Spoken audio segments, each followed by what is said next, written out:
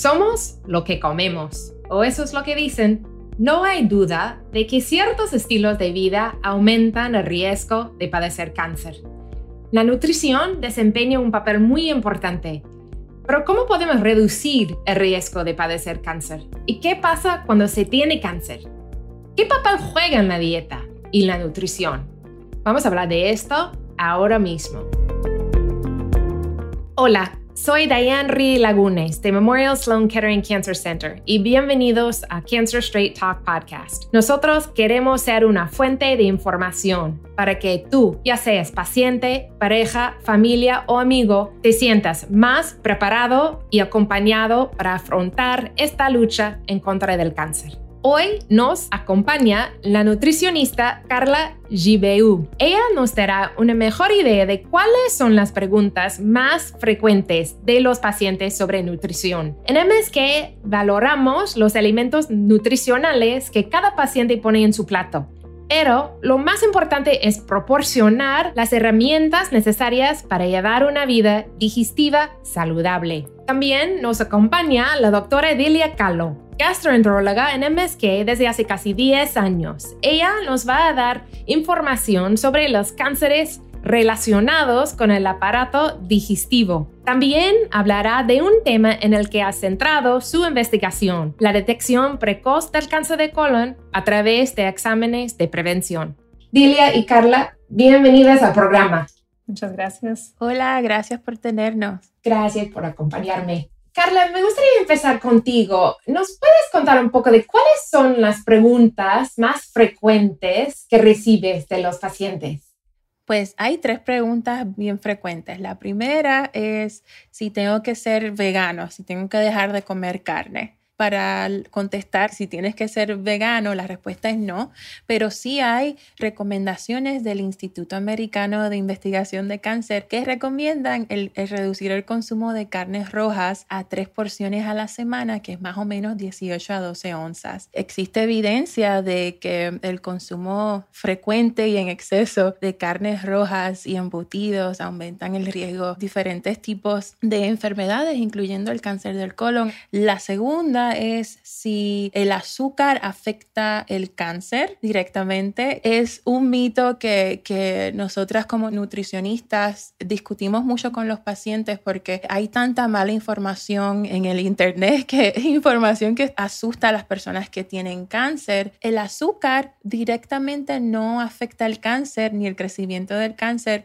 pero sí nos afecta el peso. Es importante tratar de mantener un peso saludable y el consumir muchas azúcares añadidas en exceso nos afecta. Así que es bueno incorporarlo de manera moderada de acuerdo a nuestras necesidades. Así que si quieres comerte una galletita o un postre, hazlo con mucho gusto, pero si queremos reducir las azúcares añadidas, ¿verdad? Es tratar de no irnos al exceso y es entender que el azúcar pues no es un grupo de alimentos, ¿verdad? Es algo que utilizamos para mejorar el sabor de los alimentos, para que sean mejores al paladar y ayuda mucho a los pacientes que están con cáncer, que no tienen poco apetito o que tienen cambios en el sabor, y eso muchas veces pacientes que están en quimioterapia o radioterapia les cambia el sabor de la boca, las comidas no les saben muy bien y endulzar las comidas ayuda a que coman mejor y es importante comer bien, especialmente durante el tratamiento para poder pues sobrellevarlo con éxito. Y la tercera es si es seguro comer soya, específicamente para pacientes que tienen cáncer del seno. Y la soya es algo que da preocupación porque dicen que la soya, y esto en cierto modo es cierto, a nivel microscópico, ¿verdad? Tiene unas moléculas que se llaman fitoestrógenos, que son un poco parecidas a la hormona estrógeno. Y por eso muchas personas que tienen este tipo de cáncer de seno les da miedo. Pero lo cierto del caso es que podemos consumirlo. Lo que sí, no queremos estar consumiendo productos de soya mañana, día y noche. Eso no es lo que queremos, pero sí es una buena opción, especialmente para aquellas personas que no comen muchas proteínas de animales, ¿verdad? Es una buena fuente de proteína, pero hay que tener cuidado con suplementos que tengan productos de soya concentrados. Eso es todo. Pues yo estoy de acuerdo y siempre digo que nuestros pacientes necesitan calorías. Y como dices, un pedazo de pastel está bien, no puedes comer todo el pastel, pero tampoco queremos que los pacientes bajen el peso porque necesitan energía, ¿no? Y ¿nos puedes contar un poquito de, por ejemplo, una persona que tiene cáncer y está recibiendo tratamiento y puede bajar el peso y pierden el apetito? ¿Hay otros consejos que nos puedes dar? Sí, claro que sí. Como bien dijiste, no es bueno, por ejemplo, si la persona no es vegetariana o vegana y lleva una dieta regular y empieza tratamiento, cambiar la dieta de momento no es saludable porque entonces el efecto del tratamiento más el efecto del cambio en la dieta no va a ser bueno para el peso y podemos perder masa muscular, que es lo que queremos mantener a toda costa. Así que lo primordial para ayudarnos, especialmente cuando nos afecta el apetito, cuando tenemos ganas de comer absolutamente nada, y eso pasa porque tenemos náusea, porque no tenemos energía, y es algo bien normal, es importante mirar la comida como si fuera un medicamento, ¿verdad? Y tratar de tener un horario de comer. Y si comemos un poquito, eso cuenta. Lo más importante es, si lo que puedes comer es un poquito, pues entonces vamos a comer más frecuente, cada hora. Y así por el estilo. Es importante hacer comidas pequeñas, pero frecuentes. Y tratar de que cada bocado tenga calorías y proteínas. Los suplementos nutricionales ayudan también a preparar batidos y añadiendo cosas que tengan muchas calorías, por ejemplo, mantequilla de maní, nueces, polvo de proteína, frutas, guineo, yogur.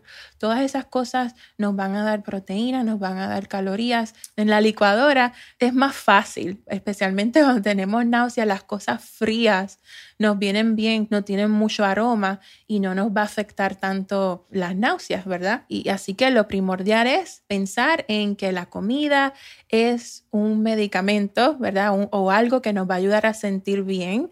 Muchas gracias. Estoy completamente de acuerdo. Dilia, tú también, como gastroenteróloga, ¿qué tipo de preguntas has tenido más frecuentes con nuestros pacientes? La gente siempre quiere saber si puede tomar algunos suplementos o pueden tomar algo para ayudarle con la salud. Siempre preguntan sobre los prebióticos, que nosotros no recomendamos a gente que está con el cáncer. A veces gente también tiene dolores del estómago, como espasmos abdominales. ¿Qué pueden hacer cuando se encuentran con dolores así? A veces la menta puede ayudar, pero también si tiene reflujo del esófago, le puede hacer eso peor. Eso tiene que balancearlo. Claro que el estreñimiento es muy común. Hay mucho estreñimiento en este mundo. Y claro que causa dolor. La primera cosa que se debe de tratar de hacer es tomar alimentos con más fibras, con más frutas, más vegetales, aumentar la cantidad de agua que tenemos. También el ejercicio ayuda con el estreñimiento. Y claro, si tiene un estreñimiento nuevo, debe de ir al doctor y ver lo que está pasando. Eso es una de las presentaciones que pacientes que tienen cáncer del colon tienen y es importante que trate de coger evaluación con su médico. ¿Y hay una pregunta que sientes que tienes que estar aclarando constantemente?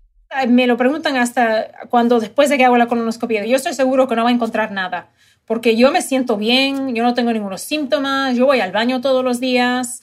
Yo solamente estoy aquí porque mi médico, mi oncólogo me mandó venir y me esforzó a venir y yo no quiero, pero yo estoy segura que estoy bien. Pero eso no es a veces siempre la verdad, porque los pólipos y el cáncer del colon no necesariamente causa síntomas hasta que sea muy avanzada. ¿Qué es un pólipo? Un pólipo del colon es un crecimiento del tejido que se puede transformar a un cáncer del colon. Someterse a un examen de prevención puede disminuir el riesgo de desarrollar un cáncer porque podemos sacar los pólipos antes de que empiecen a cambiar. Previene que no tenga un cáncer que le crece. Eso es la razón para la colonoscopia y para empezar, ahora empezamos a 45 años, lo cambiaron la edad de 50 a 45 años y es para todo el mundo, mujeres y hombres, de todas las razas. Pero repetimos, si sacamos un pólipo, se puede prevenir el cáncer. Exactamente. Es súper importante. Como has dicho, yo tengo muchos pacientes que no tienen muchas ganas de hacer colonoscopia, es demasiado complicado. ¿Hay otros tipos de métodos de prevención que puedes recomendar? Hay otros exámenes que se pueden hacer que no pueden prevenir el cáncer, pero pueden ayudar a encontrar el cáncer que no sea tan avanzados. Hay exámenes fecales que podemos hacer, inmunoquímicos que miran por la hemoglobina en las heces, también cambios moleculares, y pueden encontrar si hay unos pólipos a veces avanzados. La colonoscopia es la mejor, pero si no puede hacer nada más, es mejor hacer uno de los otros para tratar de detectar lo que puede tener. ¿Qué hacen los pacientes para desarrollar pólipos? Hay cosas que podemos cambiar y una de las cosas son, claro, la dieta, comiendo, como decimos, menos carne roja, menos carne procesada. El alcohol también. Se pensaba que el alcohol, un poco de alcohol unas veces a la semana era bien. El mejor es no beber ninguno, pero nosotros todos tratamos de hacer lo mejor que podemos, ¿verdad? Nadie es perfecto. Y claro, la edad, cuando los pólipos son más comunes en gente que tienen a la avanzada, pero también los encontramos en gente jóvenes. Sí, eso es súper importante porque tu investigación se enfoca en la detección temprana de cáncer de colon. Has descubierto que los números aparecen más alto en la comunidad latina. ¿Nos puedes hablar un poco de eso?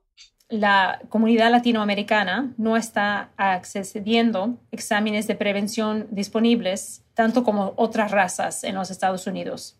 Y cuando van por los exámenes de prevención, le encuentran los cánceres más avanzados también que a otras razas. Eso es un problema, claro, que tenemos que tratar de ayudar con educación y tratar de mantener el acceso para todos. Aquí en Nueva York tenemos muchos médicos, muchos hospitales y la colonoscopia es fácil conseguir. Hay otros sitios en los Estados Unidos que es más difícil, pero hay que tener pensamiento que es importante ir a su médico primario y tratar de mejorar la salud lo más posible. Y dile, ¿cuáles son otras formas asequibles de obtener exámenes o pruebas preventivas? Por ejemplo, en Nueva York. MSK tiene un centro, el del Ralph Lauren en Harlem, y ofrece los residentes de Harlem y cualquier persona que va al centro, no solamente tiene que ser gente que vive en la comunidad, también tiene el servicio de Immigrant Health, Cancer Disparities, que lanzó una unidad de salud móvil en diciembre 2021 en la ciudad de Nueva York y brinda educación y referencias para varios exámenes de detección del cáncer. Estamos tratando de formar y educar a la gente para que todo el mundo se cuide y que tengan buena salud. Hay muchos casos en los que los pacientes no tienen medios para acceder a alimentos saludables.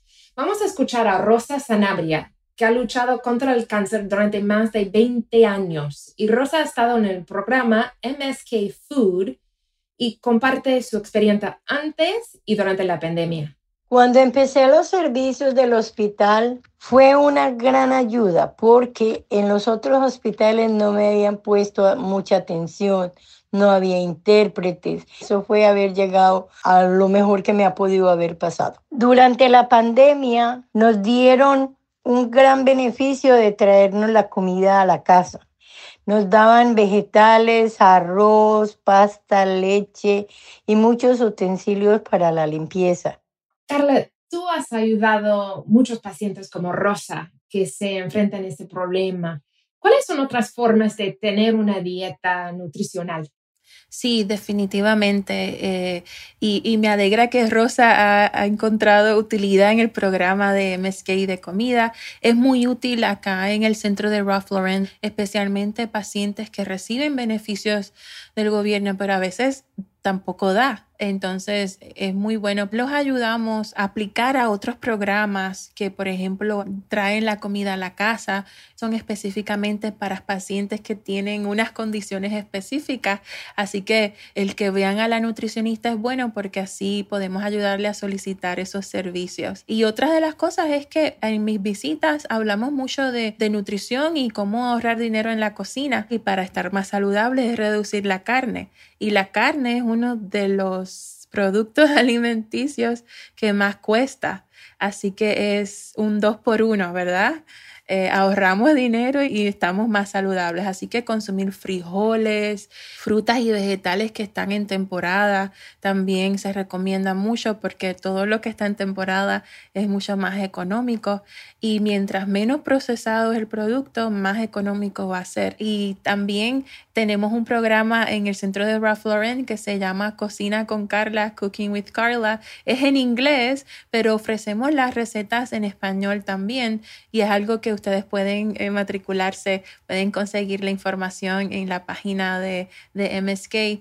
Carla y Delia, ustedes dos hablan español. ¿Cuál es la importancia de conectar con sus pacientes en su lengua materna sobre algo tan importante como es la nutrición? Bueno, para mí es bien importante porque yo como puertorriqueña, si yo fuera paciente, me gustaría conectarme con alguien que sea de mi propia cultura. Así que es bien, bien importante. Los pacientes se sienten más cómodos, se sienten más en confianza y se abren más y nos cuentan más cosas que les están pasando. Y eso es bueno porque así los podemos ayudar mucho mejor. ¿Verdad, Delia? Sí, es verdad. Están tan orgullosos, gracias, siempre me están dando gracias, no hice nada. Se sienten tan cómodos. Y es como una familia, ¿de dónde es? Y tenemos una conversación, pero cómo se siente que pueden descansar. Y es la verdad, te cuentan más, porque poder contarlo no es tanto esfuerzo. Y saben que estás escuchando, y sabes que entiendes, y es como como conocer un amigo de antes, porque tenemos algo tan común como una lengua y una cultura. Yo creo que son mis pacientes favoritos, porque me divierto tanto hablando con ellos. Gracias a los dos por estar aquí conmigo. De nada, gracias. Gracias, Diana. Nuestros oyentes, les voy a dar un resumen de lo que hablamos hoy. Número 1, a la comunidad latina, por favor, a los 45 años, hágase la colonoscopia. Se puede prevenir cáncer. Número 2, la nutrición es muy importante, pero la clave es moderación. Número 3, deje de fumar y evite el alcohol. Y número 4, pregunte a su doctor si tiene síntomas, por favor. Muchas gracias, lo merece. Gracias por escuchar la conversación sobre Cancer Straight Talk de Memorial Sloan Kettering. Para obtener más información o enviarnos cualquier pregunta que puedes tener, visítenos en mskcc.org/podcast. Ayude a otros a encontrar este útil recurso comentando este podcast en Apple Podcasts o donde sea que escuche sus podcasts. Estos episodios son para usted, pero no pretenden de ser un reemplazo médico. Recuerde consultar a su médico con cualquier pregunta que tenga sobre condiciones médicas. Soy la doctora Diane Lagunes. Hacia adelante, hacia arriba.